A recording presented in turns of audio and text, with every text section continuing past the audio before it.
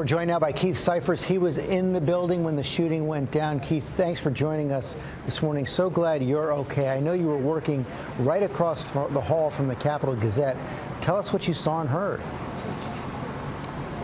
Yes, thank you, George. My office, the sales office I work in, is right across the hall from the Capital Gazette. And you know, we have a glass front door, they have a glass front door. The place where my desk is situated, I can just kind of lean to the left and see directly from where I'm sitting all the way into their lobby. And I was on the phone with a client when I heard this noise, this incredibly loud noise. So loud that I knew something was wrong. Like I thought an maybe explosion? Something had... Like an explosion, yeah. I mean, it was more than a noise. I could feel it in my chest. And so I leaned out from my desk, as I, often do, to look out into the hall and into the Capital Gazette office, and the door was gone. Their door was gone. It had been shattered. It was in a million pieces on the ground in the hallway, and there was a man. There was a man who was holding a shotgun, a black shotgun, and he had it up. He had it braced against his chest, and he was moving through the lobby. He was moving through the lobby of the Capital Gazette office, pointing the shotgun deeper into the office. Did it seem like he was targeting specific people? I don't know. It's impossible for me to say if he was targeting specific people, but he absolutely looked like he was targeting things inside the office. His gun was up.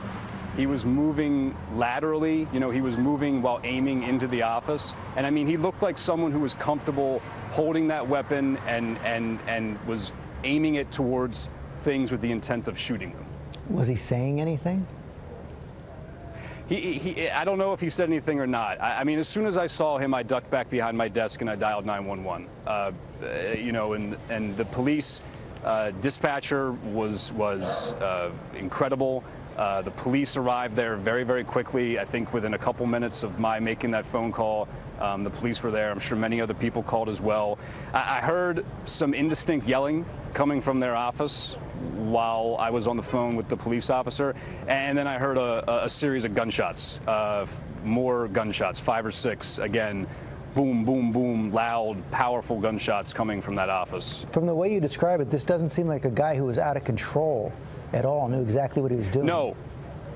No, George, that is precisely correct. He did not look like someone who was out of control. He looked like someone who was comfortable with what he was doing.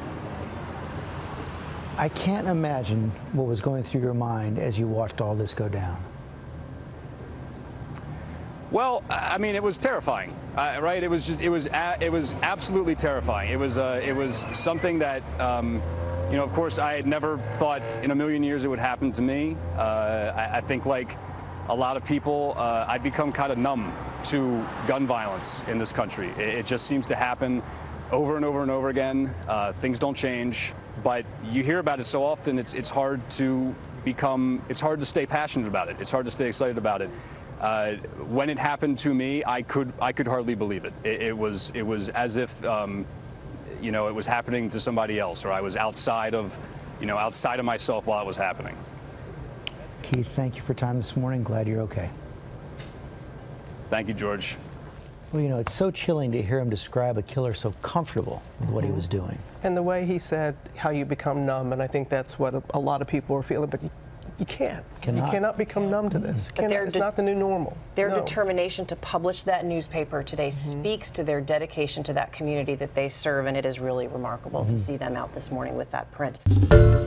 Hi everyone, George Stephanopoulos here. Thanks for checking out the ABC News YouTube channel. If you'd like to get more videos, show highlights, and watch live event coverage, click on the right over here to subscribe to our channel, and don't forget to download the ABC News app for breaking news alerts. Thanks for watching.